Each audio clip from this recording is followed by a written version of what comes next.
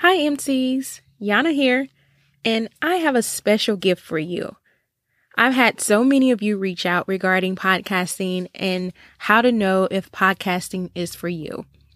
Well, I've created a free guide just for you with what I consider the fundamental 5 questions you should consider before starting your show.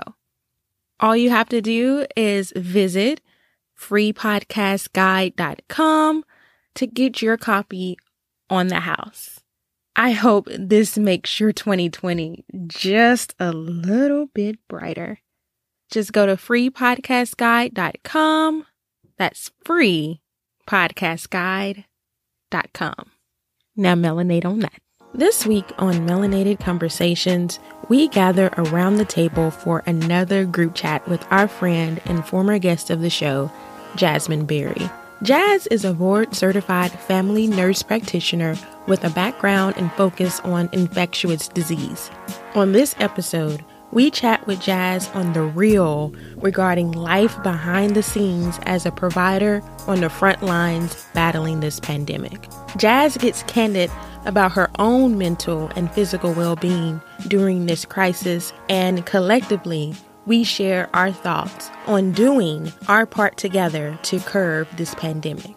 We laugh, we learn, we get real, y'all, in this group chat. So pull up a chair and kick it with us.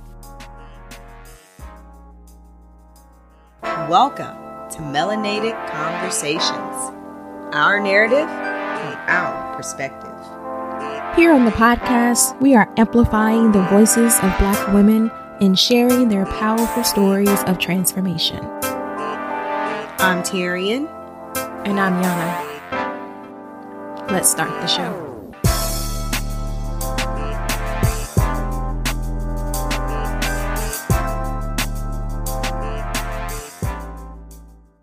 Welcome back, ladies and gentlemen, to another episode of Melanated Conversations. I'm your co-host, Tyrian.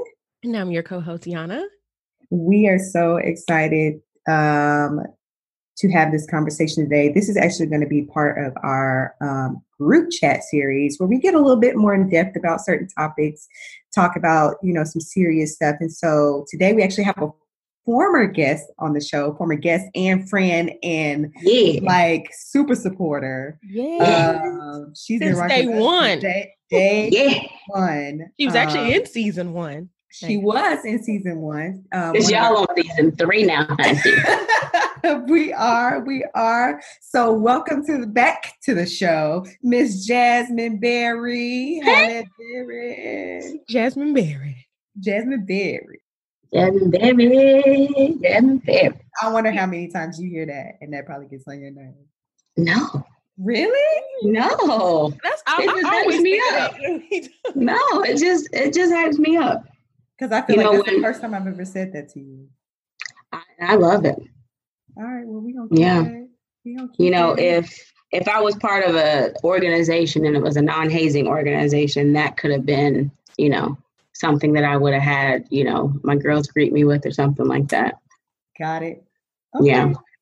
All right. You foolish. You are so foolish. Well, as you know, like I said, we had Jasmine back in season 1 as a featured guest. And Jasmine is a family nurse practitioner. And what are you studying right now? My doctorate in nursing practice. Okay, now. Yeah. So, Dr. Berry. So I am staying clinical. I'm not getting the research doctorate. I'm staying clinical. So that's where the DNP, Doctorate of Nursing Practice. Nice. Sis out here doing big things. So she's going to, she's going to school us. She's going to educate us today on some real serious stuff. But before we do that. Yeah, before we get into the real serious, because we have some things that we want to address and talk about. But before we go into that, we just kind of want to loosen up a little bit. We have one, we're going to throw out a rapid fire before we get started. So I just want to ask, this is just jump straight into it. Because you already know how this works, Jasmine. We don't have to explain. But No. There hasn't been much room for us to do, various things, with, the current state of affairs with our with COVID, with everything that's going on. has there been anything? Has there been a spontaneous moment that you've been able to have? Y'all Golden Girls fans? Yes. Picture it. Fayetteville, Georgia, yesterday. I was sitting in the office because I had a light clinic schedule. I was like, I wonder what it looked like if I had a nose ring. So I found a filter on Instagram. It's like a piercing filter. So you can put piercings wherever on your face to see how it looks. I polled people on Instagram. And before I even got done with the poll, I was like, I'm finna just go get it. So I made me an appointment. I got my nose pierced yesterday. Twig! Yeah, there. Look at y'all. Okay. Yes, Lord. Yes, ma'am. Yeah. Things we love to see. Yes, Black-owned business, Black piercer. Thank you. Nice. I need her deets. Is Yeah. this in Atlanta? Mm-hmm. Yeah. Iron Palm Tattoos is downtown off of Trinity Avenue. Yeah, send the info. Does it hurt? I mean, it. No, because I'm saying it's fresh. You said yesterday, right? Yeah, like less than 24 hours ago. I got done like 5 o'clock yesterday. It shouldn't. If it's done right. Yeah, it shouldn't hurt. It was a quick, I won't say pinch, but like a quick like plunge. Made my eye water a little bit, and then it was like, oh, that's it. She's the needle. Mm-hmm. Yeah. I mean, it's in there. Ciao. Nose twinklings and everything. Yeah. Look, we trying to be twinks for real, okay? Right. Trying to be twinks for real. I love it. I told Terry and I wanted one. Like, was it early this year? I can't remember. I feel like you said something about it. Because I was like, you got to take me to the person. Do it. But yeah, I like it. Literally, you can't overthink anything. Just go and do it. Yeah. That's real. Okay, well, you want to go? Mine is not like super spontaneous. I had a moment like what Jasmine had years ago where we was out in Conway. It was, I think, it may have been like a Saturday or something like that. And me and some friends was like in the dorm was like, let's go get our tongues pierced. That's just what we did. So I had a piercing moment like that. But that was, I remember that. Like 17, 16 years ago. YOLO. But like in quarantine, man, this is not like a fun, like, ooh, that's super spontaneous moment. Like, I love to go skating. Clearly, those type of establishments, to my knowledge, aren't open. They may be in some place. Well, come to Georgia. Come to Georgia. Well, I said where we are. They might be open too. But I feel like at the time it was when everybody was like, they had just finally decided to lock things down. But I do have a pair of rollerblades because I'm a rollerblader. And I was like, let me hit these hills around the neighborhood. And so, I threw on my long socks and that's cute. Shorts and put my hair in some pigtails, and I hit up the neighborhood in my rollerblades. And it was fun. And I hadn't done it in a while. And I actually never skated in my neighborhood currently, and I didn't realize like it's a lot of hills through here. I was just thinking that. I was like, you got a hilly neighborhood. It's a super hilly neighborhood, and it's crazy because growing up, the rollerblades I had the brakes on the front and the back. Well, the adult rollerblades, they only put the brake on one skate on the back. So I was definitely, I was like, they didn't put the on one skate, not both. Not both. So sis was struggling. Like on your dominant foot, or what they think your dominant foot would be? On what they would think my dominant foot would be. But everyone's not. Right. I ain't gonna get into it. All right. Yeah. Okay. So that was a fun, spontaneous moment. And to a point where I was like, oh, I should do this more often. And I literally have only done it once since we've been supposed to be staying in the house. But that's why it remains spontaneous. Exactly. Mm-hmm. So. Well, for me, this past weekend, my brother, he lives like maybe 5 minutes away, called and was like, can the girls come over? We hadn't turned down, a time for ourselves in a minute. So, right. So they ended up staying over my brother's, with my nephew and everything over the weekend. And we were like, we're kid free. What do we do? So we were actually just going out to just grab some takeout.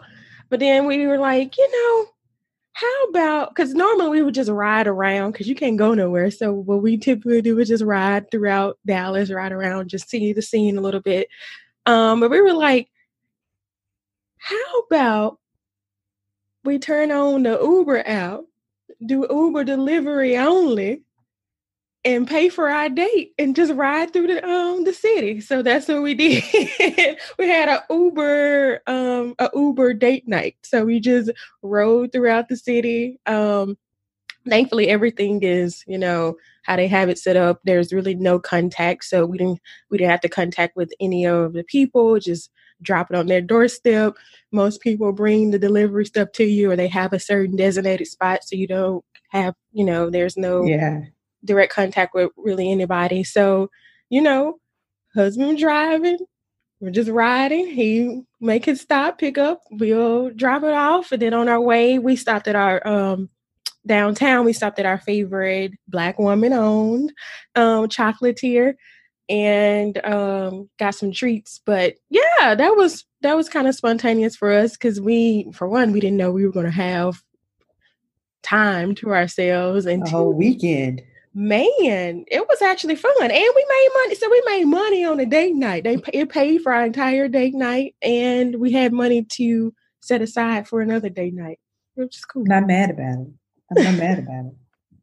So yeah, Uber date night, try what you make. I like spontaneous things where you make money now. That's right. Nice. That's dope. That is dope and very unique. And right. we were masked up. And and everything. Of course. So. Of course. We're gonna talk more about that. Yeah. Masked up. Masked up. But also too, we have, as we mentioned, we have our good friend Jasmine on, and when we get together, it's just kind of like we forget that, we talking to y'all. It's just a reunion. Yeah. For real. So okay, so going into kind of the chat today. So Jasmine, we brought you on because right now, and what it seems like will not be, what seems to be our kind of new normal for a while now, because people don't seem to want to act right. Don't want to sit down. Right.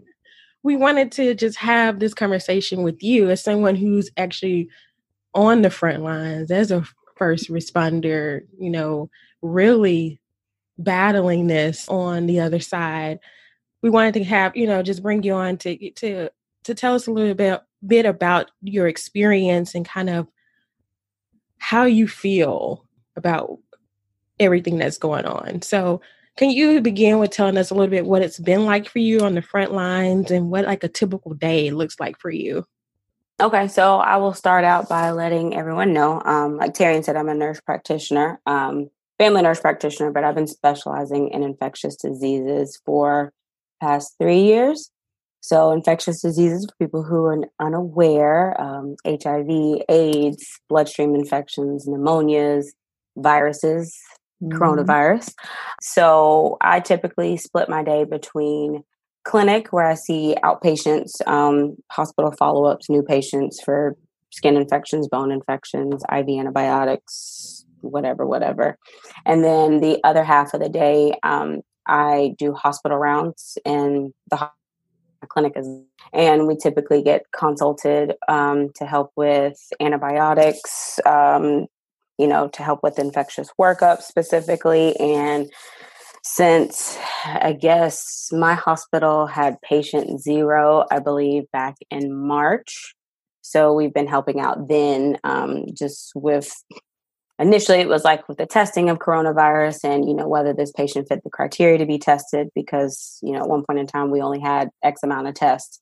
Mm-hmm. But now it's to help with antivirals, antibiotics, if patients are febrile for far longer than they expect them to. So they'll get us consults to help with infectious workups. Wow. And then there was a second part of that question. Yeah, you kind of you touched on it, kind of what a typical day looks like for you. The other part was kind of what has it been like for you on the front lines? It's been interesting to say the least. Like it's been a whole range of emotions, an emotional roller coaster, to be completely honest. Because I was on call the weekend we had patient zero meaning our first coronavirus case in our clinic or in our hospital. So, it was a huge thing like, oh, we're going to see a patient.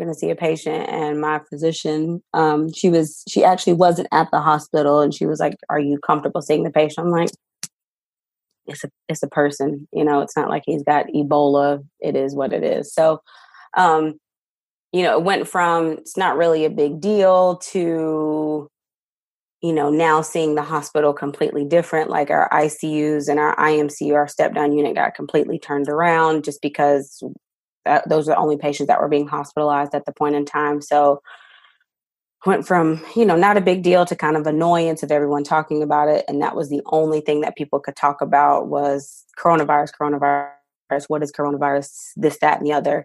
Then to sadness and wanting to help because I'm a nurse practitioner, so I am not taking care of patients for a full 12 hours like I used to. I'm not at the bedside. I may see a patient for 10, 15 minutes, max, maybe 30 minutes, and then I go on to the next room. So, that wanting to be a bedside nurse, that feeling never leaves you where you just want to be able to help your others, like you want to be able to help, your team. So went from sadness, then frustration to, we don't have enough PPE. Our government, specifically, I'm here in Georgia. So our governor, I didn't vote for him, but Governor Kemp is showing why Stacey Abrams should have been governor. But that's a whole nother conversation. Him and the current president stating, we don't need masks. We don't need this, whatever. We can continue business as usual. To, maybe there's hope, the numbers are going down and now people are back up and now we're having another surge and, not being hopeful. So it's truly been a range of emotions. Yeah, I was going to ask, that was going to be my next question. What's been the most frustrating issue during this pandemic? And I just want to say too, because I think sometimes people forget, even from a healthcare perspective, like this is new. Like this is a new virus. Like it's not something that's been studied or been watched in a lab per se. Well, this is a new strain of the coronavirus. Right. Yeah, new strain. Right. Yeah. Sorry. Yeah. New strain. And so there are so many unknowns with this. People's bodies are responding and reacting differently. We don't know what long-term effects this may have on individuals who've been exposed and contracted the virus. So there's so many other things that are attached to this. But yeah, as you kind of stated, I think from the standpoint of like not having enough PPE, right. And then just the politics, how this became a political issue. I think that's the biggest stressor is like, this is not a political issue. This is truly a healthcare issue and the health of the American citizens. And honestly, not just the American citizens, but, all over the world, but clearly the world has it under control for the most part. And yeah, let's talk about this correlation, especially because, you're in the Atlanta area and there's this big correlation between Black folks and coronavirus. And as well, thinking holistically of all the communities that are predominantly or have higher populations of Black and Brown individuals, they also tend to be the areas that have more lack of resources available in their communities. Can you share just from the medical side, what have you guys seen too from that standpoint?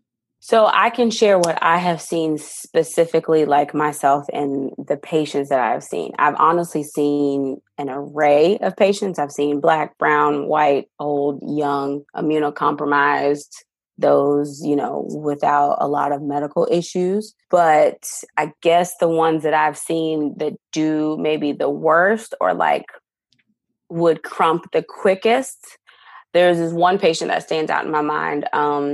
I saw her on a Friday. I did a consult with her on a Friday and she was on a regular medical floor and just doing the consult, meaning a consult is the first time that I'm seeing her. The medicine team, the hospitalist wanted us to come and help with antibiotics, figuring out what the appropriate treatment would be. And when I tell you she was so short of breath, she was already on 6 liters of oxygen, which is a lot of oxygen from a with a traditional nasal cannula. And she was talking like this. And she said that she had stayed at home for probably about a week. And she said that her daughter had encouraged her to go to the doctor. But she was like, one of the last things she said to me was like, I should have listened to my daughter. And, I didn't push her to talk a whole bunch because I knew she was having trouble, forming words because she was that short of breath. And I remember telling my physician over the weekend, like, just watch out for her. I feel like she's gonna, she's probably gonna crump quickly, just how short of breath she was. So from Friday when I left, she ended up coding, meaning that her heart stopped on that Friday afternoon. She was in the ICU and she was on what we call full pressor support. So using medications to help keep her blood pressure stable, keep her heart going. Essentially, she was on a ventilator, and by Monday morning, she was dead. So 53 years old, I think, Black woman. So I think the correlation that we are seeing, and of course, like Taryn, like you mentioned before, we won't see a lot of strong evidence, until like a year, 18 months later, when we can, get really solid numbers and continue and, see patterns. Yeah. But I think one of the biggest things is probably fear of the medical community and a lack of trust. I know a lot of individuals, especially like probably our parents and maybe if our grandparents are still living, the Tuskegee experiment is one of those things that comes is in the forefront of everyone's mind. What I will remind everybody is that like research has gone a long way from then. And, one of the biggest things with the Tuskegee experiment was that there's not informed consent. So I hear people talking about the vaccine trials and they don't want to be guinea pigs. What I want to stress to all of us that are Black and brown is that we are disproportionately affected. So we have to be in trials to know if the vaccine is going to be helpful. Because if you get nothing but white men and white women in these trials, we don't know how it's going to affect us. So informed consent is a thing, and informed consent has to happen if the trial is actually going to happen. But so that's my little caveat. And the other thing I think is lack of good knowledge. I know, I don't want to say a lot of us, but, when we hear, our grandmothers or generations beyond saying, just stay at home, use a at-home remedy to get rid of a cold, use this, use that. This is not a common cold. So, some of that knowledge, some of that you have to get rid of that in this situation. If you're sitting at home short of breath and you're having chest pain, you all of a sudden can't smell, you can't taste. Like sometimes you just can't sit at home. You can't rub garlic on your chest and make that feel better. I'm not saying that a mixture of Eastern medicine and Western medicine don't help. But in this situation, if you're sitting at home and you literally can't breathe, you can't just get home. If we continue to sit at home and do these things for far too long, then yes, we could have detrimental effects and we could see, a higher number of deaths in Black and brown individuals.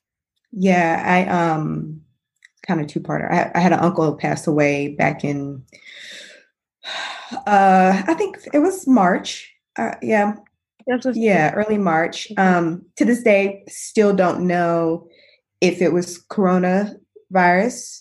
I highly suspect that it was because the family, his wife never really gave us information. But from what I do know is that he was having what seemed to be a flu that would not go away. Went to the doctor. I think the doctor was just kind of like, it's just kind of viral, flu, whatever, kind of just go home, take it easy. Started to get progressively worse. And then he was like, well, I guess since this is just what it should go away type of thing, I'm just going to wait it out at home. And then by the time it had gotten so severe or too severe, it was too late. It was too late and, ultimately succumbed to pneumonia. And so, didn't have any, from my understanding, underlying health conditions or anything like that, had not, pretty healthy. And so it was definitely kind of like a shock. And like I said, and coronavirus was just starting to like hit our shores and start to being talked about. So he was probably one of those, and he was in the Atlanta area, just one of those one of those things where, it was still new and fresh. So we weren't sure, we don't even know if he had even been tested for it, but definitely believe that probably was what, caused, was part of the cause of death. Can you explain to those listeners who just may not, we hear the talk of coronavirus and all the different things, but you stated earlier, like, this is not just a common cold. Can you kind of just briefly explain to us what coronavirus is and kind of the implications that it could potentially have on us? So coronavirus, it's a novel new strain of the coronavirus. Like if you were to go look on the Lysol cans, you'll see coronavirus. So coronavirus typically will cause flu or cold-like symptoms. So what this strain, COVID-19, it's just like the flu attacks the lungs specifically. But with the coronavirus, I think it's attacking the lungs much stronger, and there's a huge inflammatory component with it. So that's why you get a lot of the chest pain. That's why you get that dry cough where you feel like there's something there, but you can't cough anything up. So it's not productive, meaning it's not a whole bunch of mucus. It's not like a common cold, but it's just a dry, hacking cough. Like I said, it's a lot of inflammation that goes along with it. The lack of, I'm not 100% sure where the lack of taste, where all of a sudden you just have a loss of taste and a loss of smell. There's nausea and vomiting that goes along with it, and diarrhea as well too. So like the pathophysiology, I am not 100%, I'm not, what's the word? I'm not 100% well versed on the patho, other than I know there's a huge, what we call cytokine storm, where it's just inflammation in the lungs. And this is why the lungs take such an insult. This is why the shortness of breath, and why it takes so long to recover from the coronavirus as well too, because it's that inflammatory component that, trying to use antivirals to help, trying to use other modalities such as, walking around using, we call incentive spirometers to help reinflate those lungs. But I think this is one of the reasons why they're seeing patients vented on the ventilators for so long, because it just takes a lot of time to heal those lungs as well too. And the other thing that we're seeing from the coronavirus, and I think it's with that inflammatory component, which probably inflammation and what am I trying to say? The clotting factors, but we're seeing a lot of blood clots that come from coronavirus as well too. It's kind of what we call the inflammatory cascade. Yeah, I saw a guy I knew growing up, and he had posted on Facebook about back in June that he had gotten coronavirus back in March, and then early June suffered from a blood clot.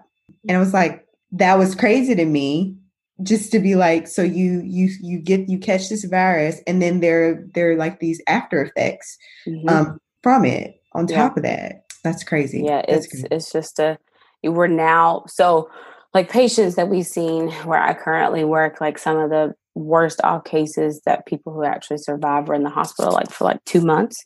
And I know that recently, probably within the past week and a half to 2, we've had a couple of readmissions of patients who had, survived the first bout of coronavirus and now are coming back and with pneumonias for the biggest thing. So it would be interesting to see from a medical perspective the long-term effects of the coronavirus, and what happens in terms of survival, the actual survival rates, maybe a year post-COVID, survival rates, will they be high? If you do survive the initial bout of COVID, will you succumb to something else? What are the protocols for you guys to ensure your safety and keeping you guys protected as you are assisting patients? Well, and I'm sure this is in most healthcare organizations now, but if you are what we call a current stakeholder,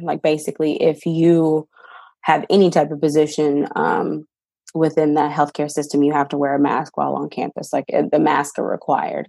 I hear coming down the pipeline, everyone is going to have to wear a face shield or goggles to protect your eyes, because the mask, protects our nose and our mouth, but it doesn't protect your eyes because droplets can get into that orifice as well.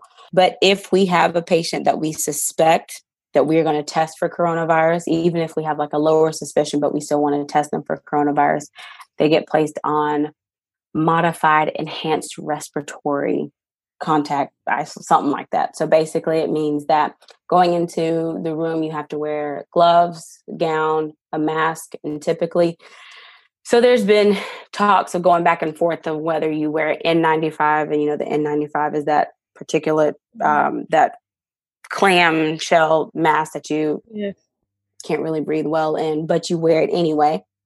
You don't want to get coronavirus. You wear that in the room, and then you wear a face shield or you wear goggles. And some people will wear like booties on their shoes, and some people wear like bouffant caps to hair, because there's been some studies about, whether coronavirus lays on the surface. But, typically we, depending upon what we're seeing the patient for, sometimes if you don't necessarily have to touch the patient, stay six feet away and try to maintain your distance while still wearing your PPE, your personal protective equipment. Is there like I'm sorry if I'm getting really deep with this, but is there some type of protocol too from like after you've seen a corona patient that you can't see like regular non-affected patients? I wish y'all could see my face right now. No. Oh, I can see your face. No. So the coronavirus patients or suspected coronavirus patients are what we call cohorted on specific floors, if possible, meaning that, we have floors that are specifically for coronavirus patients, so that you're not having what we call like mixing of other patients. That I think it's low risk, of course. So, if a patient is sitting in the room, because if you have coronavirus and you are, or suspect to have coronavirus, you are isolated to your room. You cannot come out of the room. You can't have visitors. We're currently on a no visitor policy anyway, unless it's special situations like end of life. But no. So what a lot of us will do provider wise is that we will kind of triage or do acuity wise. We will try and see maybe like in the morning, see all of our coronavirus patients or suspected coronavirus patients, degown, do all the other type of stuff, and then wear the proper PPE, just a mask, and the patients who are not affected with coronavirus, and try and group those together. And I mean, that's kind of provider specific. But the thought is if you are doing proper hand hygiene, when you're there's a specific way to take off your PPE before you walk out of the room, and, wash your hands, and, sanitizing after you come out of the room, and cleaning your PPE. You should not be transmitting the virus if you are affected with it. And this is the same thing of being out, out in public. This is why it's important to wear masks, why it's important to do hand hygiene, why it's important to socially distance and to stay at least 6 feet away from others, and to, people less than 10 people or 10 people or less in, in group settings. Yeah, that's important. The media definitely takes over a lot of the narrative surrounding this issue. That's where we're getting a lot of our information, the majority of our information.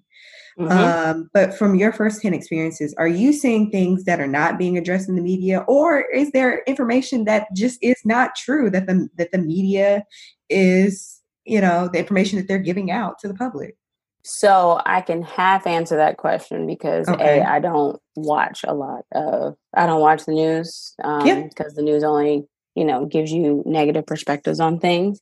Yeah. But what I, just walking into patient rooms, or when I see the news on, whether it be, I am in a part of Georgia where, we have individuals who like Fox News, whether it's Fox News, CNN, MSNBC, or just the regular, local news, is that, and we talked about this earlier, seems to be more of a political issue more than anything else. Yeah. And, for those listeners who don't know, I'm in Georgia. Like I said, Governor Kemp, who is clearly Trump's crony, wants to sue the mayor of Atlanta for mandating that people wear masks. It's that, I guess that would be my biggest gripe, is that it seems to be more of a political issue than we really care about humanity, and we care about, the health of the American citizens. And, and I hate that this is happening during election year, because I think that maybe if this wasn't happening during election year, that it wouldn't be focused so much on politics. And but I think that's the biggest thing that the media gets wrong, or they put too much focus on. And then I think from a healthcare perspective, someone who, quote unquote, lines like the whole thank you and you guys are great and thanks for all that you do. Like it's actually crap if you're going to continue to do the same things that healthcare providers are actually telling you not to do. So, these media slots, these 30 seconds of, the sad music and, the nurses with the lines from the N95 and the clapping and the thank you. It's like, I never even thought about it from that perspective. I mean, like if y'all are going to call us heroes and all this other stuff and, we'll give you free stuff, but we're at surge number 2. Clearly y'all ain't hear nothing that we got to say. You know what that correlates to me, Terry, and we just talked about this, is, kind of like with the whole Black Lives Matter movement, with everybody throwing up their black squares, and then it's going back. Same thing with, I didn't think about it from the same standpoint of healthcare. Like, we stand behind you. Thank you so much. You've done so much. We appreciate it. We see you. We hear you. Do you? Are you listening to these politicians? There was something I saw on Facebook yesterday, and I wrote it down. And it was just talking about, the whole returning back to school. And someone put a sign up, was like, why should we go to school if the educated? Like people who are educated medically, like you got Dr. Fauci. Y'all put some respect on Dr. Fauci's name. Man, he tired of all of us. Okay. This man, if, and I pray that coronavirus and nothing infectious takes him out, but like the stress of all this stuff is going to end up, I'm saying, being his detriment, because it's like he didn't, it's like when you don't sign up to be, like he's not trying to run for any political office at all. Like he's really just, you ask this, just trying to keep folks alive. That's it. Like he's a physician. Like that's what he signed up to do. That was what the Lord placed him on this earth to do.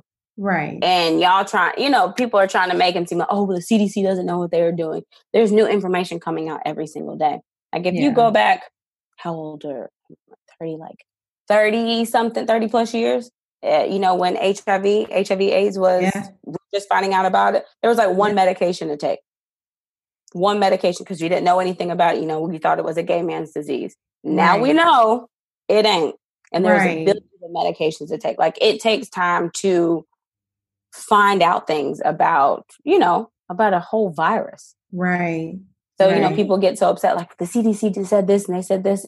They're coming out like every single day with new things, because they're finding out something new every single time. So us as Americans, we're so selfish and we're just so into ourselves. And, if it doesn't serve us personally, then I don't want to, I don't want to do it. Yeah. Yeah, absolutely. Absolutely. You said something, you just said a whole lot of stuff. I know, I went off on a tangent. I'm sorry. No, it was no tangent. No. It was not a tangent. But you said something a few minutes before that I've always kind of thought about. You said we're in a second wave. Do you really think that this is a second wave, or you think this is still the first wave? I think, well, if you look at statistically numbers, numbers were starting to go down. I don't think that coronavirus went away at all. Right. But I was talking to one of my friends last, a nurse practitioner as well too. She works in the hospital, and we were just like, because they said like kind of the incubation period is like 14 days. So we were kind of going back, and where we're seeing surges here in Atlanta, and I'm sure you guys are seeing them in Dallas as well too. We're going back. So it's like, this is kind of 4th of July people that were affected. You know what I'm saying? Yeah. And then so people who went out and kicked at 4th of July, I don't know if y'all saw the video from Compound here in Atlanta where they had a pool inside. And yes, I did. Oh my gosh. I wasn't there, people, okay, because I was sitting my butt inside, because we don't celebrate 4th of July. So then, and you remember 4th of July where like Miami was shutting down like their beaches and there really wasn't a whole bunch of stuff going on 4th of July. So if you go 14 days back, that's Father's Day weekend. Oh, wow. So, and this is when a lot of things were opening back up for some states and for some cities. So I'm not saying at all that coronavirus went away. I'm thinking that it's a surge from probably people getting out and doing more than they were prior to. No, you're right. The other thing you said when you were saying like how, things are just constantly changing. We're getting new information out all the time. I think people forget. I went nowhere near a medical school, but there are things that I do remember from like biology class and things of that nature that like viruses, these type of things, they can mutate. They change constantly. So to expect it to behave one certain way, I think that's ignorance on our part. You know what I'm saying? So we should expect there to be constant, not necessarily changes, but just new information. Kind of like ebbs and flows of it. Yeah. Yeah. Absolutely. That's all I was going to say about that. Do you see this being something similar like flu, like how there's different strains of flu that this could possibly progress into, like different strains of this virus? I mean, I know corona itself is this whole category, but yeah, I mean, I'm sure. So I am not the best on reading articles. I mean, to be completely honest, because I just don't want to be inundated with all of this information.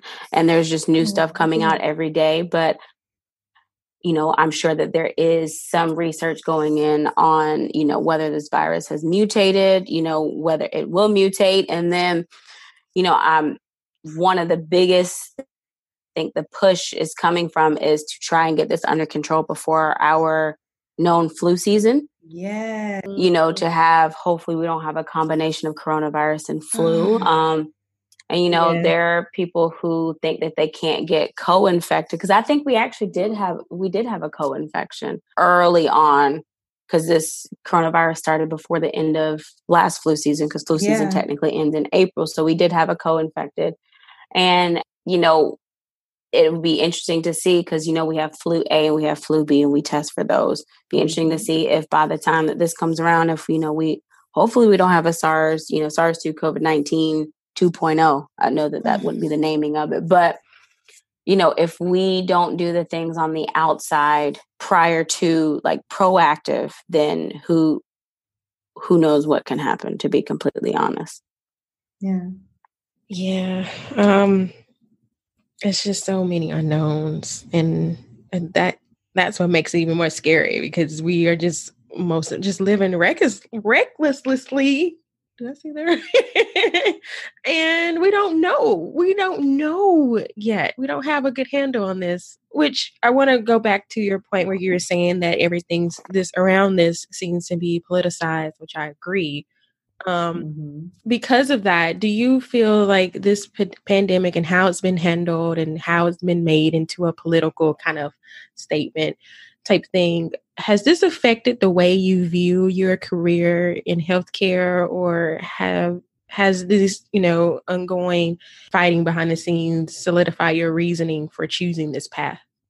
I would think it solidified my reasoning for choosing this path, but also solidifying me moving past being reactive in medicine.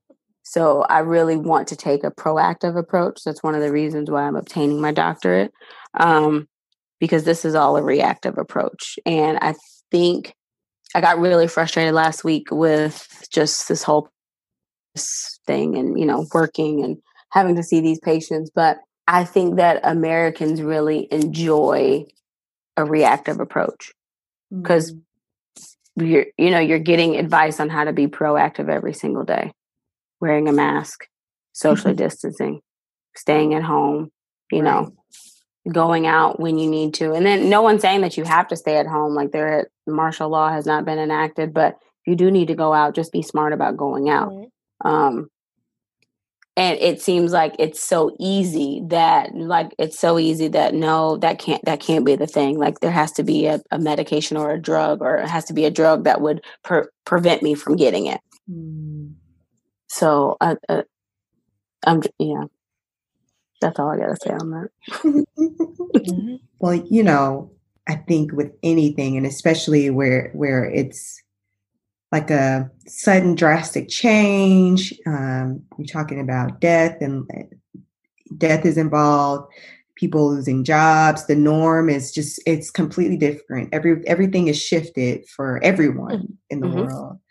We've got to talk about our mental state and how this is affecting our mental state. For you, how has this had an effect on your mental state as a Black woman and as a Black woman who works in healthcare and is fighting this thing firsthand? And then also, follow up to that, how are you caring for yourself in all of this? Like I said earlier, it's definitely been ebbs and flows, range of emotion going all over the place, where I remember when everything was just starting to be besides about coronavirus. So I talk to my mom at least 2-3 times a day, before work, after work, sometimes in between, depending upon how my day is going. Yeah. And she watches the news. So she would always be talking to me about coronavirus.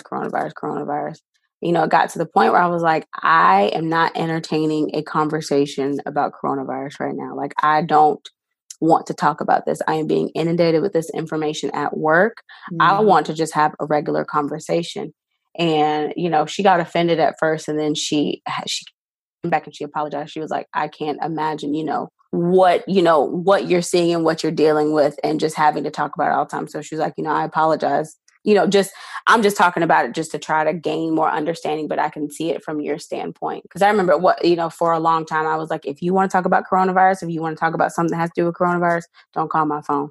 I got off social media for a while because it was just, and I love how social media, everyone's an expert on everything. Especially Facebook. So people giving their expertise and, what you gotten tested, and what about this, and what about that, and what about that? Individuals who are far from the medical field, like artists, far from the medical field, talking to you, giving their perspective on coronavirus. So I think taking time away from social media has been helpful. Wine was my friend for a long time, but I had to give wine up because too many carbs. I think at this point in time, kind of gotten a handle on it, and I think if you ask any medical professional, like I made a joke one day with some ICU nurses and a cardiologist, where I was like, we have to be some sick individuals to get into this.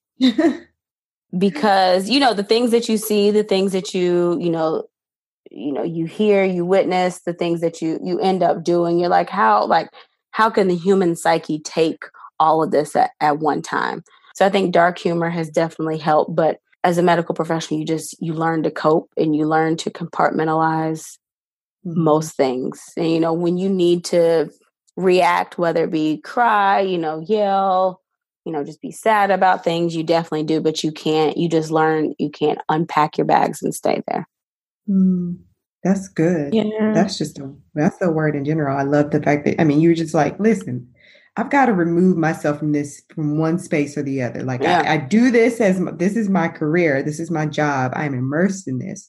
So I can't be having side conversations and logging into Facebook to be social and, just kind of keeping it up for a little bit. And this is all I'm seeing. Right. And not on top of that, it's just foolishness that you're straight foolishness. So I get that.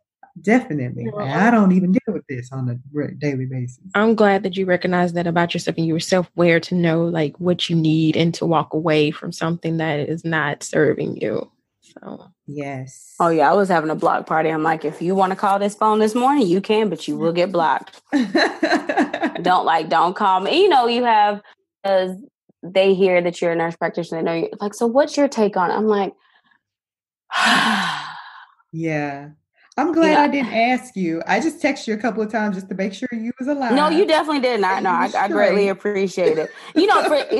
For some people, like I remember, my close friends, I definitely didn't mind, answering questions, but it was individuals who I ain't talked to in a minute. Like, what's your take on it? What about this? What about this? I would straight copy and paste CDC. Like, I would give them the CDC website and they were like, really? Yeah. I'm not, just because I see this every day, I'm not an expert on this. I can give you the human perspective and seeing things and giving you more of a knowledgeable perspective, but I'm not Anthony Fauci, so I can't tell you the ins and outs of it. And I know that he can't tell you, he can give you a way better explanation of everything, but he won't be like probably things that he says now, 6-7 months from now, might not necessarily hold as much weight as it did today. Right. But the reoccurring theme is, and I'm just, going to drop this every now and then, is to wear a mask, socially distance, wash your hands, stay at home if you can. Mm-hmm. That's that on that. On that. No, you just drop that in there like I'm just plugging my new album. Wear a mask, stay at home, wash your hands, social distance. And arrest the cops that kill Breonna Taylor. And arrest the cops that killed Breonna Taylor and Elijah McClain. Anybody playing with y'all? Stop playing with us. Quick note on social media, because I did see your recent post. I think you posted, was it last week? And you posted a picture of you holding a vial of, was it Remdesivir? Remdesivir. Uh-huh. Yes.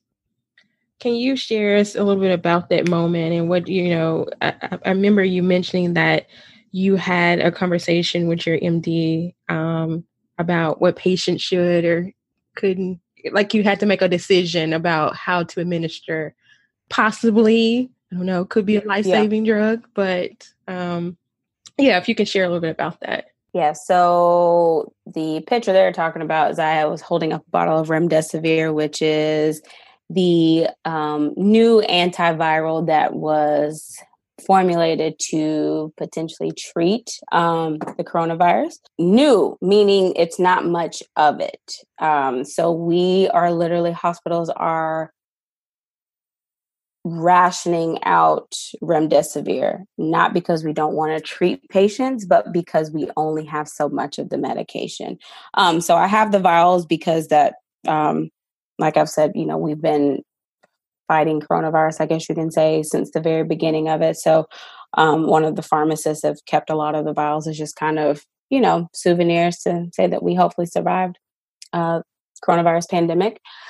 But we just recently got a shipment in of the medication, and we don't get much of the medication in. So I'm not going to, go into specifics because keep my job for at least another year. So we were getting consulted from the hospitalist to help to basically see if patients qualified to have the medication that could potentially help treat the coronavirus, in addition to antibiotics and, other modalities as well too. So 2 patients that I saw, a elderly white man who was immunocompromised, was on taking a chemo pill, and then I guess by lay standards, she's an elderly Black woman.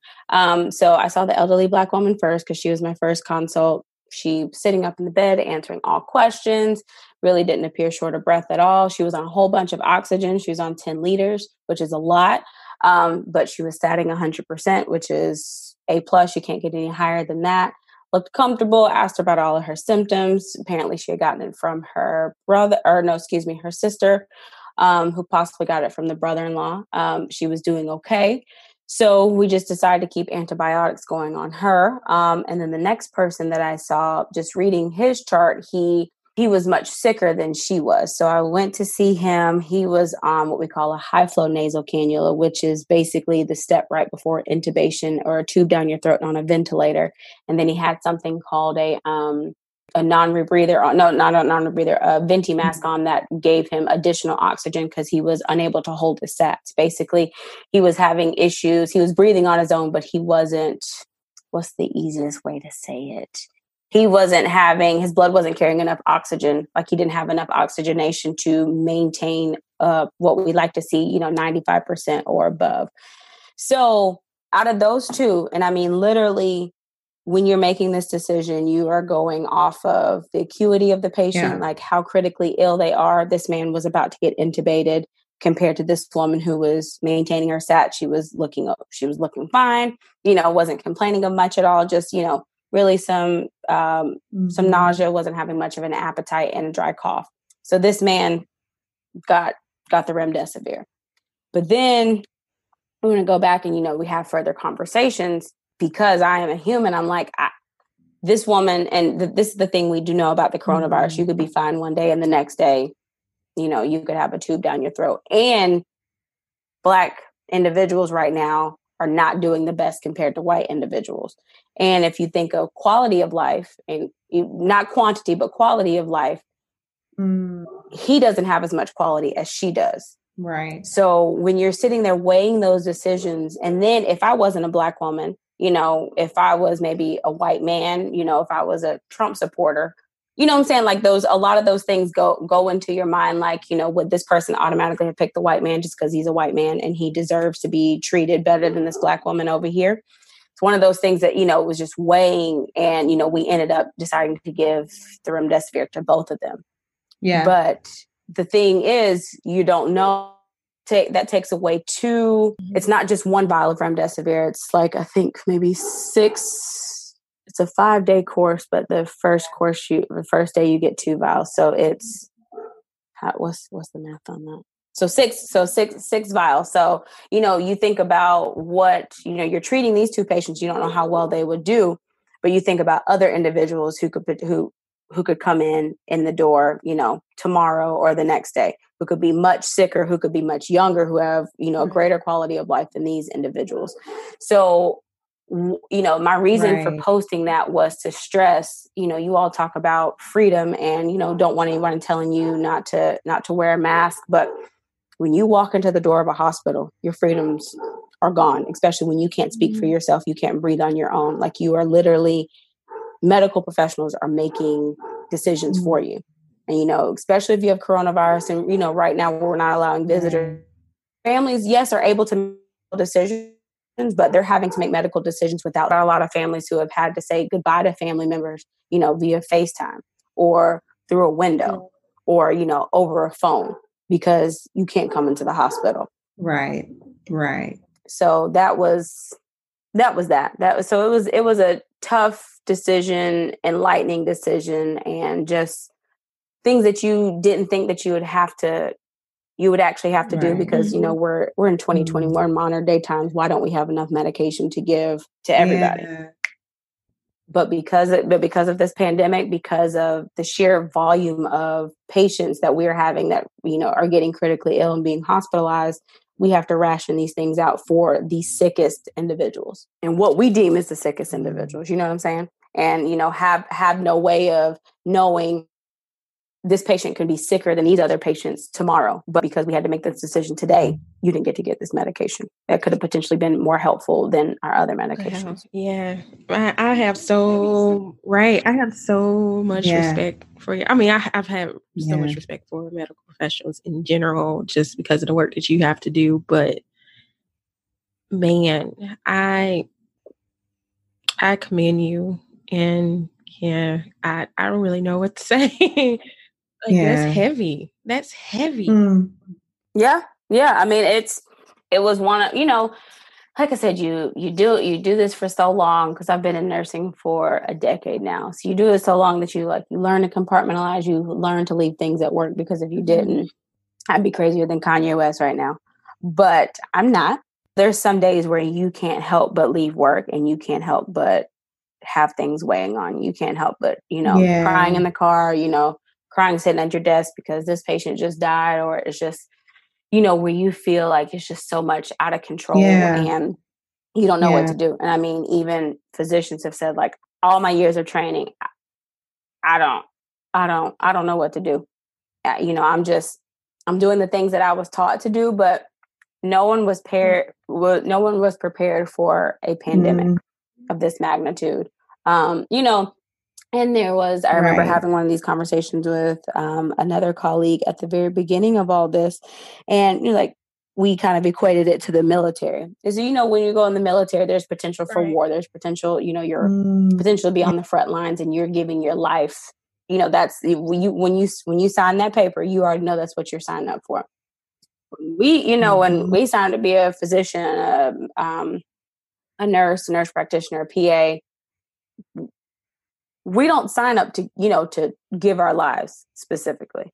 We sign up to give our all in everything that we are doing, to make ethical and moral decisions, and to not let, racial biases, religious biases, any other biases getting in the way of taking care of patients and families. But going to work literally not knowing if I'm going to catch something that could potentially kill me every single day.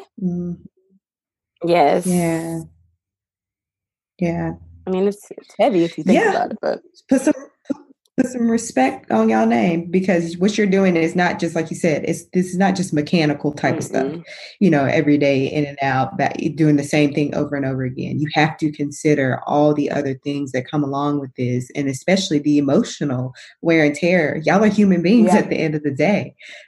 And you're concerned about your patients and your patient's family, but you're also concerned about yourself, your coworkers, the people back at home. Like, there's so many other things that you have to take into consideration as a medical professional that a lot of times people on the outside don't think about, don't consider how this is affecting y'all. So this is very, very serious. I know that we talked about it. You said it multiple times within this conversation, but we're going to talk about it. What is the importance of wearing a mask? It's the easiest thing that you can do to prevent the spread. So coronavirus is transmitted via respiratory droplets, coughing, sneezing, talking, singing.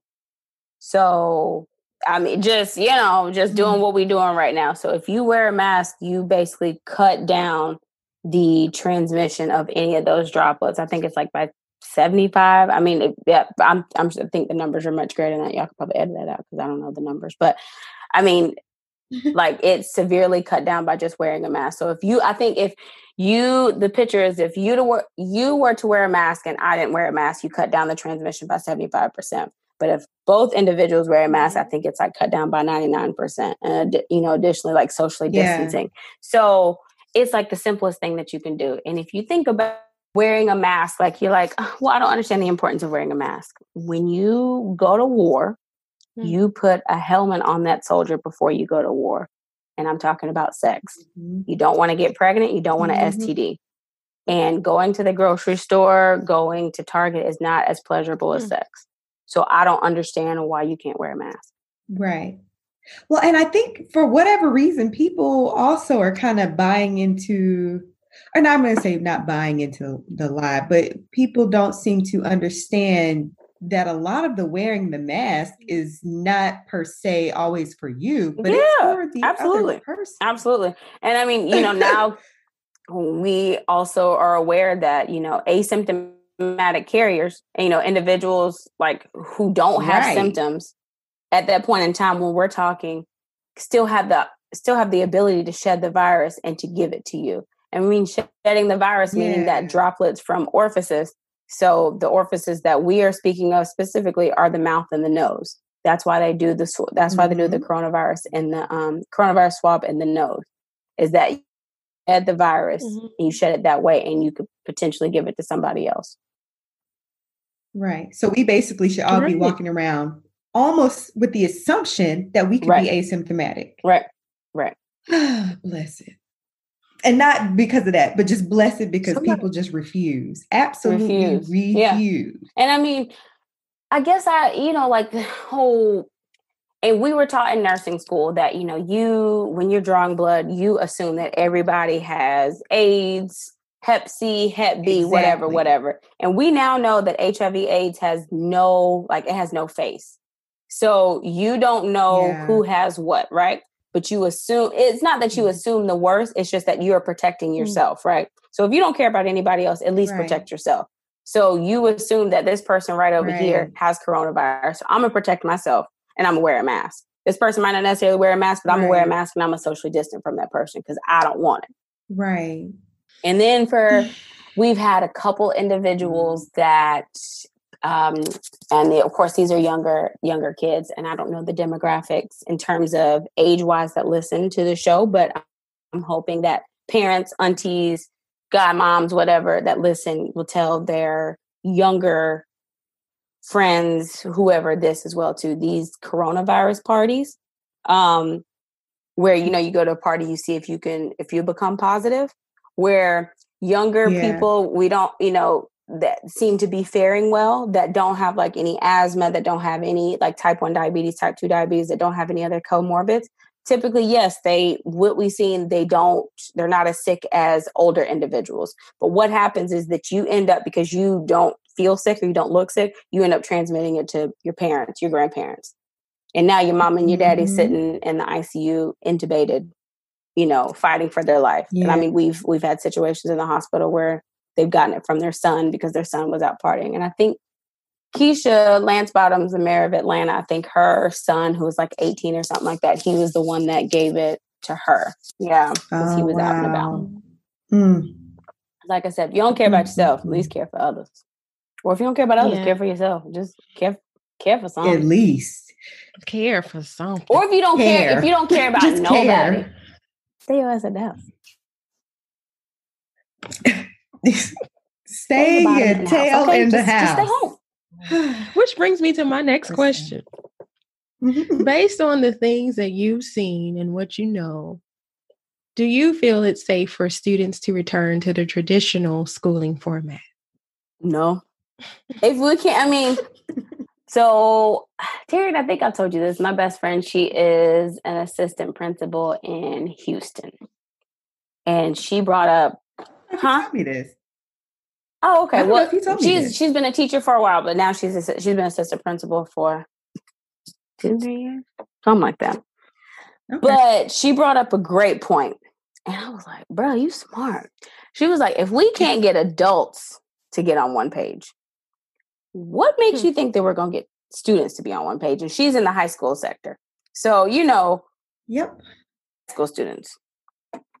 So, good and doggone well, if you can't get high school students who, you can basically tell them to do something and they take that in, they have that concrete thinking, they know what they need to do.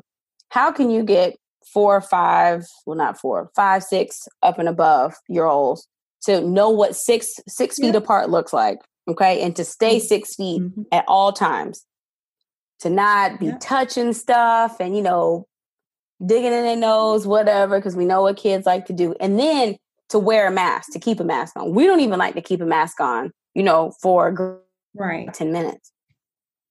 And then you're also expecting, and this is, I think, and maybe these are female predominated fields, and maybe I'm about to go down a rabbit hole, but we see how much respect we have on certain fields.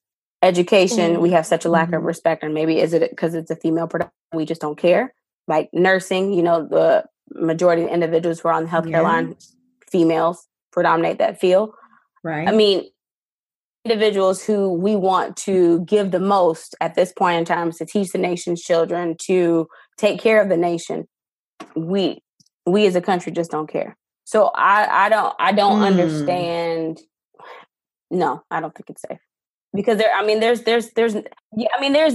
not a plan. There's not a safe plan that's in place. And I know that, you guys are states away, but I don't have any kids, but just hearing things that go on, I live in County. So I think Cobb County was giving parents options. I think Fulton County was maybe starting the beginning of the school year, maybe virtual, possibly. I know Fayette County was given options.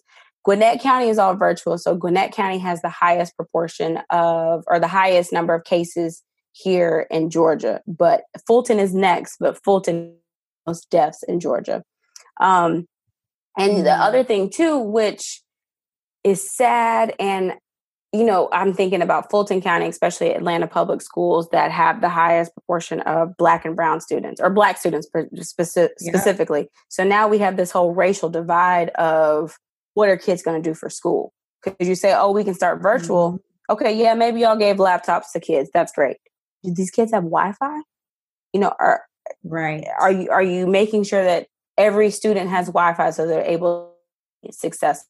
So instead of their president stating that their president and Betsy DeVos stating that they are going to cut funding to education, which I don't understand how you would accomplish that. But like, let's come up with options that actually work. Yeah. But no, I don't think it's safe. Yeah.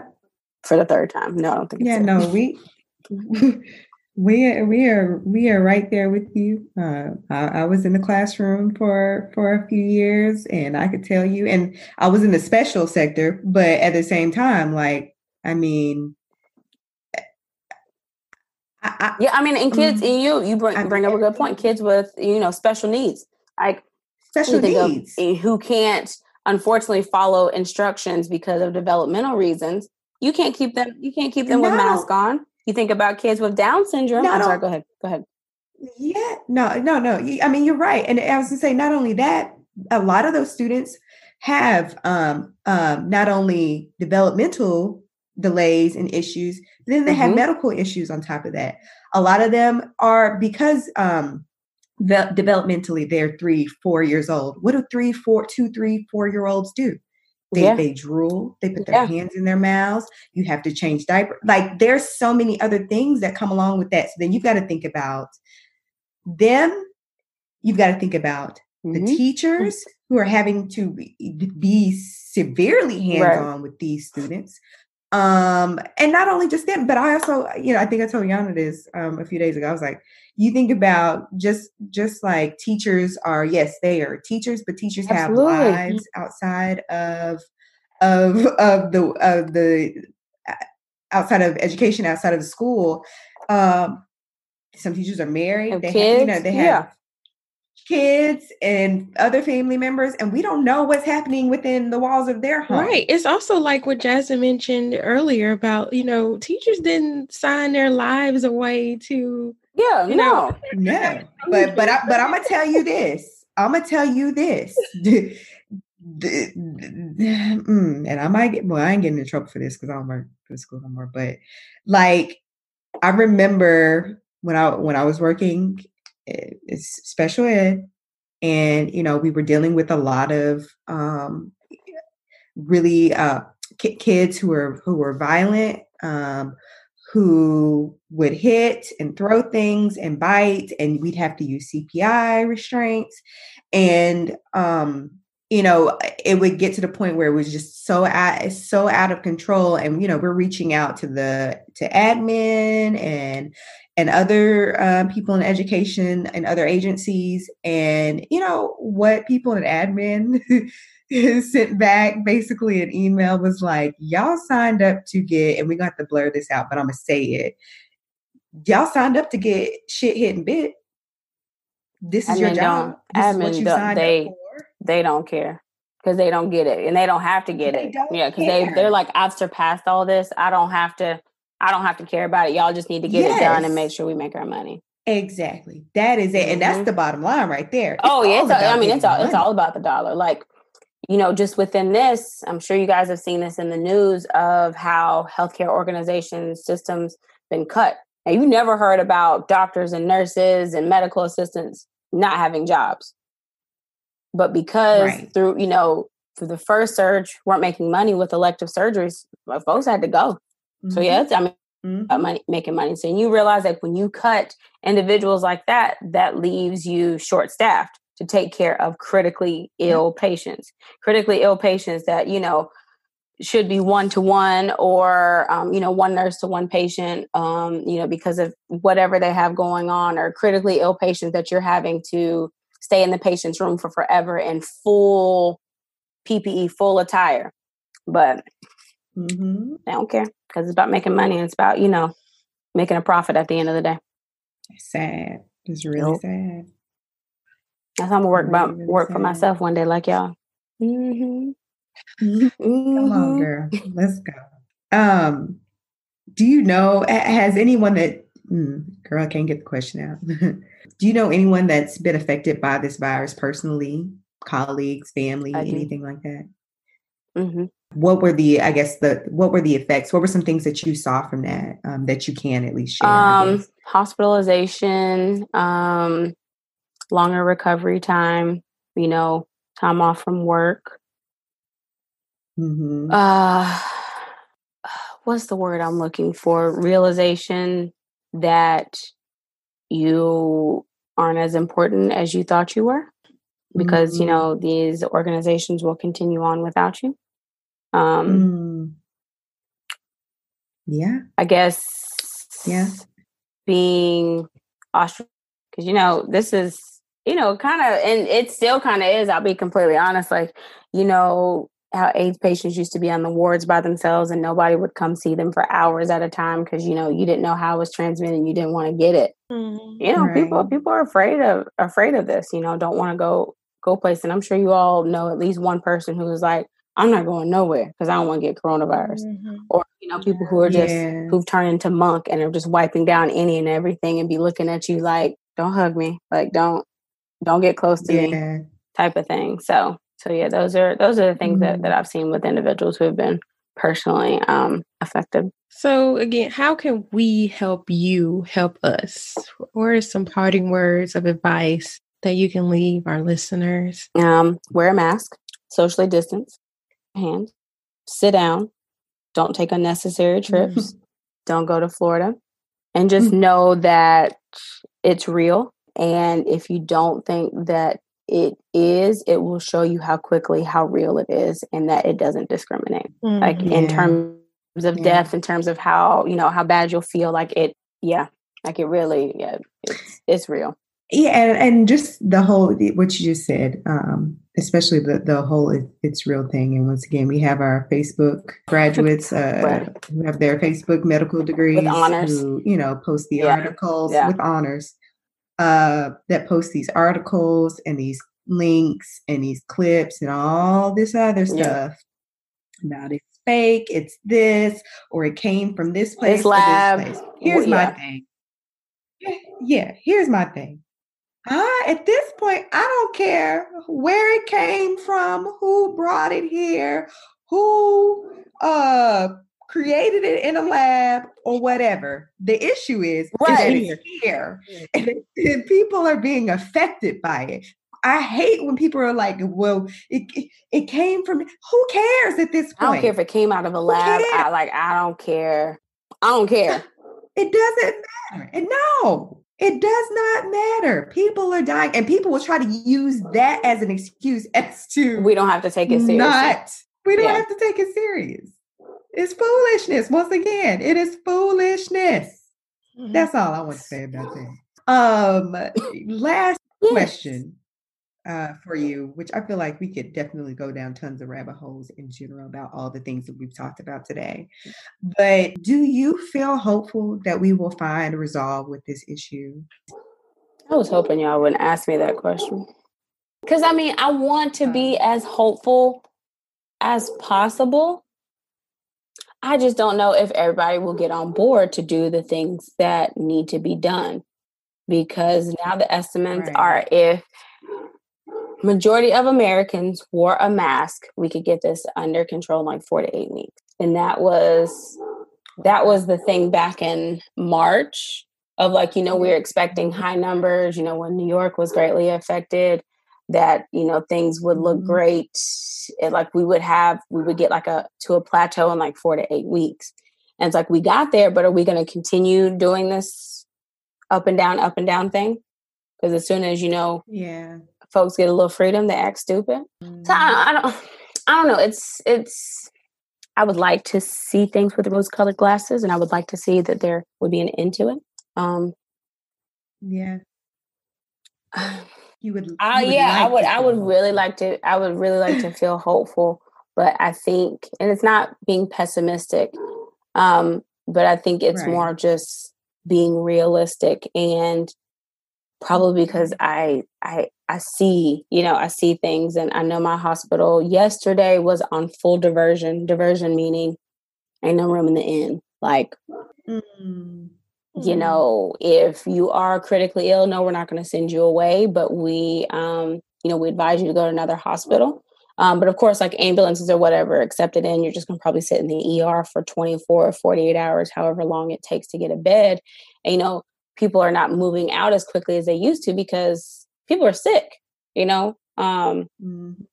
So I really do want to remain hopeful. It's just that I have 20/20 vision on what coronavirus looks like. So it's hard not to be realistic about it.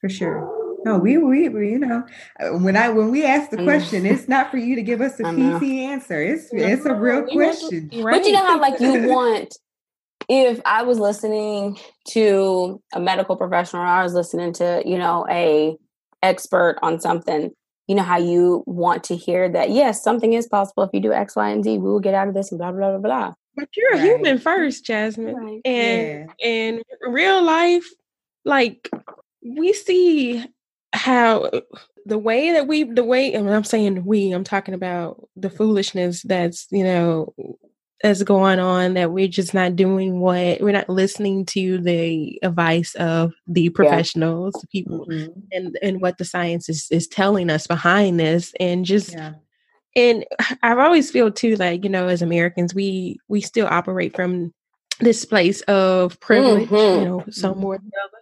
And we feel like because we're the U.S., that we're Americans, that this doesn't affect us. But when you see the actual numbers and you see other countries and going down or don't have, as many new cases, or they're trending downward, but we are like astronomically. I mean, still going up. It's just like, what does it take? Like, even then, I don't.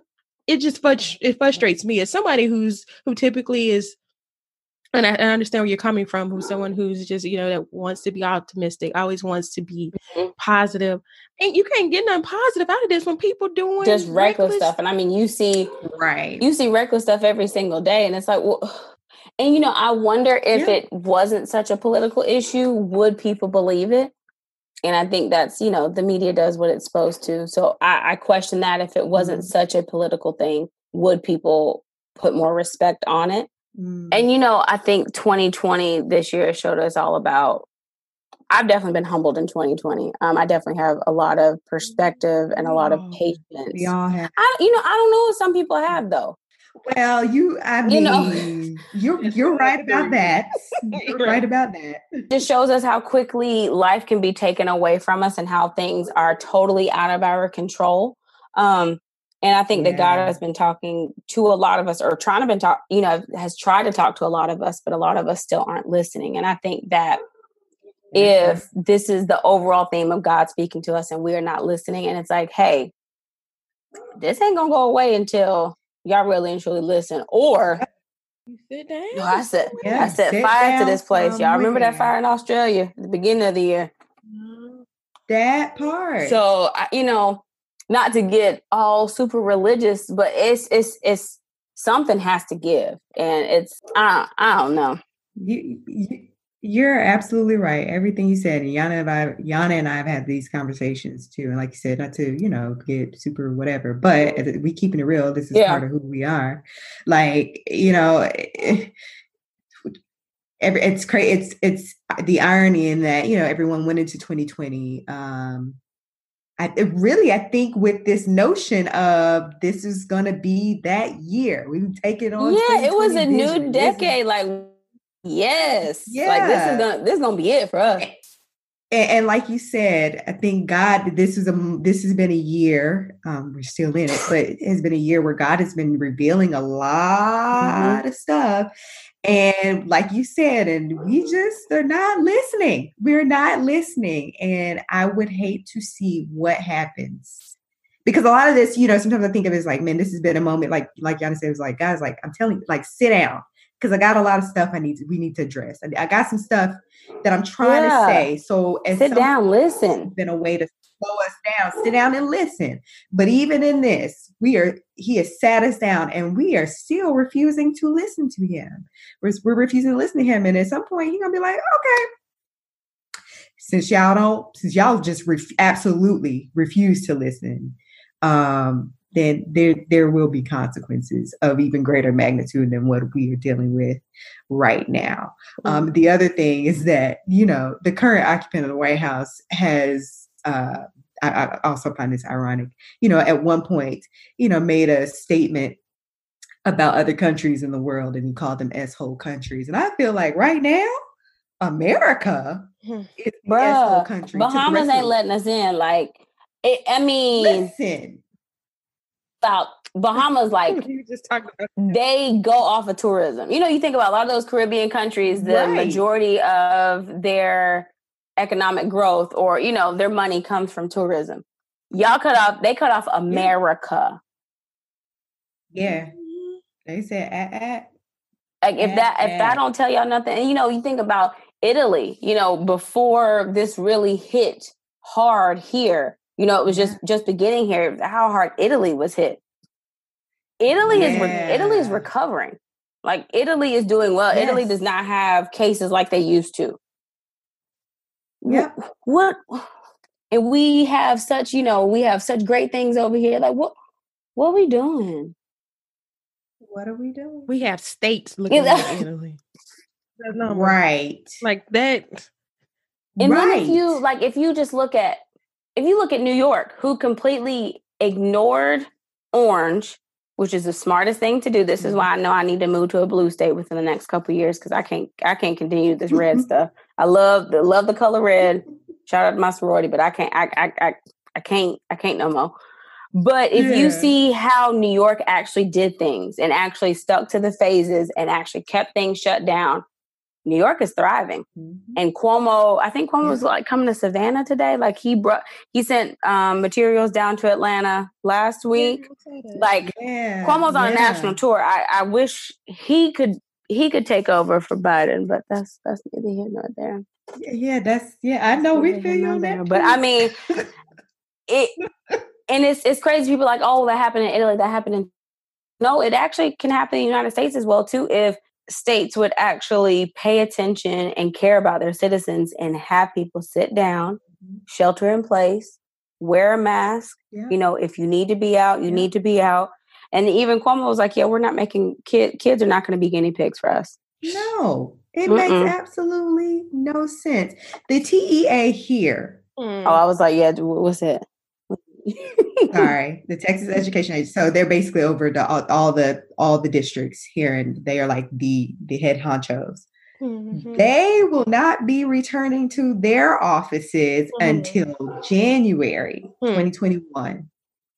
But we want our children to go back into these buildings. And that's the thing that kills me. I'm like, so because y'all, if they said that kids seem to do well from the coronavirus, we're still going to take that risk, right?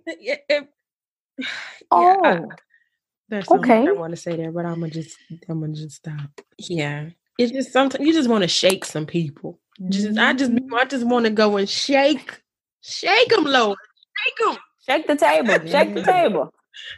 Because it just, when you, and then the things too, like I said, I don't have kids. So, I'm thankful that these are not things that I have to worry about, but just as a human who cares, you're like, did you say that out loud? Like, did you how you write stuff down and then when you read it out loud, you're like, that don't make no sense. Hold on. Let me go back and let me go back and fix that. Like, did you really say that? Oh yeah, we're going to make kids go to school and we'll just see how things go because kids need to be in school. And then you say in that same breath, we're going to leave it up to the parents to monitor their children and send them to school. When we know even before listen, the lies. Yeah. I'm sorry. Yeah. This coronavirus is all about an honesty policy as well too. Folks still be lying. Be like, no, I ain't had no fevers. Get up in the room. Bro, you got 103. What you doing up here? Parents be doping their kids up on some Tylenol and ibuprofen and sending them to school. Don't go to school. You're fine. Drink a little water. Like, I saw on the news this morning I happened to turn it on. They were showing this couple, I think in Kentucky, that they actually had to, put them on house arrest. They had ankle braces on because they have COVID, and they were like, they're not staying home. They were refusing to stay home. They had to put them on actual house arrest. So these are the type of people that we. Oh my gosh. Oh my goodness. Yeah. Wow. So, we could, continue ranting on, but, if y'all listen to this far, first of all, appreciate it. Thank you. We appreciate even more if we could just be responsible and really this is just not for your safety or just the safety of others. It's if y'all are talking about you want to get back and do your normal life, Normal stuff, yeah. We're pushing that timetable back further and further along by going against the guidance of what we've seen has worked for us or is working in other places. Do people not get that college football is done data for the year? They still trying to make it people work. Not get that Black Friday. Y'all Black Friday ain't finna happen. Christmas ain't finna happen. Y'all keep playing. Like y'all finna have a Zoom Christmas. Absolutely. I think. And y'all think about this. Zoom done made so much money off of Americans. Ooh, What did the Pac-10 pull out? The Ivies pulled out. If the SEC pull out, which I pray to God they don't, but SEC pull out, it's over. Well, I know Alabama canceled his first game. Oh, I didn't know that. Yeah. We'll play USC this first game. Yeah, they are. I'm like, I guess the Lord knew that this was going to happen. I'm like, the Lord knew this was my year because I got school to worry about, so I don't need to be. He said, I need you to focus. Yeah, I was like, okay, well, okay. I guess I'll go ahead and cut the cable off because clearly ain't nothing to watch. Y'all, we were supposed to have Olympics. Like, we were supposed to be watching the Olympics right now. I forgot about that. Yeah, like, track and field was finna be on. Like, we was finna see Simone Biles. Like, no, y'all playing. Nope, y'all playing. Y'all don't want to wear masks. And we gonna be sitting in 2021 looking foolish. Looking back like, man. I refuse. Somebody gonna have to open their border or something because this ain't gonna work. Not for you, United States citizen. All the U.S. is gonna be. They were like, no, baby, you ain't coming up here with your coronavirus self. I know, right? We're gonna be over here trying to get some fake European passports. They finna call y'all Corona Americans. Right. Somebody let us in, please. I need a dual citizenship or something. What I tell you, Terry, your other countries' mamas. No, tell your little friends you can't have company. Yeah. U.S., can we come to play? No, nah, baby. Y'all tell them they can't come over here today. Oh, wow. Well, Jasmine, thank you so much for lending your expertise, your advice, Of course. Just, and everything that you give every day to fighting this. We do appreciate you. I know you don't hear it enough. And we'll definitely continue to do our part on our side. As for me and my home, we're going to stay at home. We're going to stay masked up. Same here. As for me and my house. Well, that needs to be a Bible verse for real. As for me and my house, we're going to stay masked up and inside. Hey, facts. Leviticus, I think like 13, chapter 13 or something. It talks about leprosy, people with leprosy. And I know it's a Levitical law, but it says, hey, if you got that stuff, hey, mask up, basically.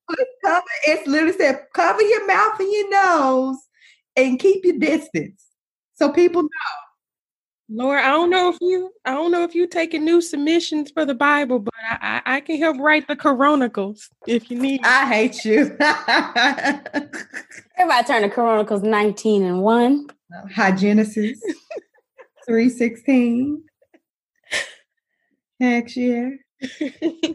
But no, Jasmine, thank you so much for coming on today and having this conversation with us and, being super honest and open and candid, giving us the real like you always do, because that is just who you are. Yes. We appreciate it and we love that about you. And I think last week, Yana was like, see if we can get Jasmine on. I was like, I'm on it. And she was like, we were having a meeting and she was like, what you doing? I was like, no, I'm texting her like right now. Like, well, y'all know I'm always available for y'all. No, I appreciate this platform, and I think highly of myself, but I don't think highly of like the things that I do, because I think that's just God's calling on me, what I was supposed to do. So I'm like, this is just my everyday thing. So I appreciate y'all thinking about me and actually wanting, the perspective of a healthcare provider on here. So no, I thank y'all so much for allowing me here. Well, we think highly of you and we think highly of what you do. So thank you. Yeah, definitely. We thank you so much. Yeah, no, I was at Chick-fil-A one day. I was in the line. She was like, oh, thank you for your service. And I'm looking at her, I'm like, I'm not in the military. And I had my badge on. I was like, oh, okay, girl, you welcome. Get my chicken sandwich. You welcome. And I was like, what are you talking about? Yeah. Did she give you a peach milkshake? Because I ain't going. No, they didn't give me nothing for free. I was like, y'all want to get on this and give people stuff for free, but they support Trump, so I couldn't expect much. Shrugs. Thanks. Yeah. It's a lot of that coming out later. Yeah. You don't know what to eat or support. No. To drink or shot. No more. This was pre like Black Lives. This was pre Floyd, Black Lives Matter. We see in people's real true colors. Yeah. So Yep. Yeah.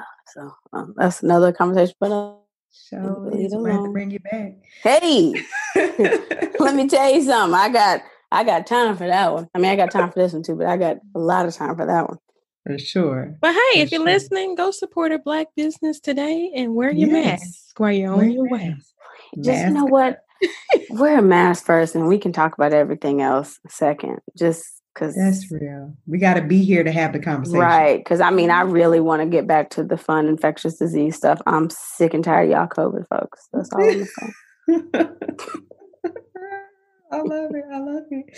Well, until then, no, I'm just playing. Y'all, you want to close us out? Oh, sure. You close us out so well, so that's why I always let you do it. Benediction. Yeah, give us a benediction. Well, at this moment, we're going to close and come to an end.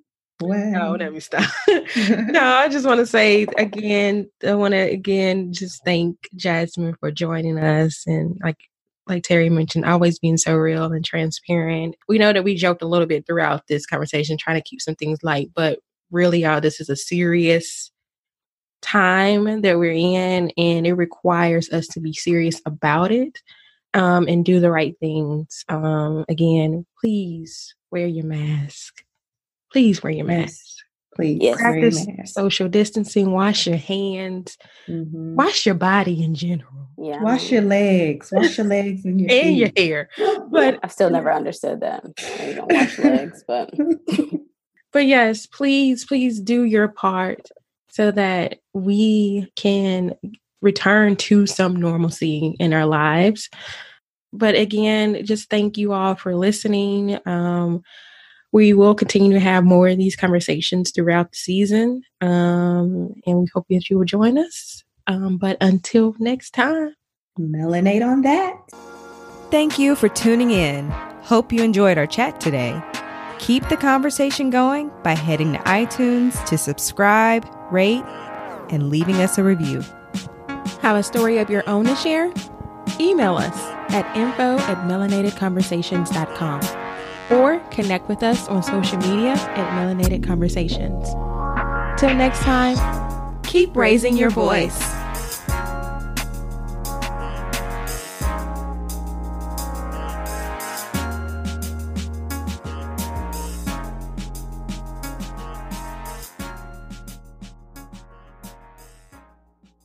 Are you someone who's ready to get your voice out into the world? Have you been considering starting your own podcast and not sure of all the things it takes to launch your show? Well, at Levels to Lunch, they've done all the groundwork to help you turn your dreams into streams. With professional knowledge and experience in strategy, recording, editing, and presenting, they have all the resources to help you in your journey in launching your show. From the do-it-yourselfer to that time-strapped podcaster that just needs to get it done, they walk you through every step to get your show launched and ready for the world. So go ahead and take that next step and make your podcasting dreams a reality by visiting levelstolaunch.com. Again, that's www.levelstolaunch.com.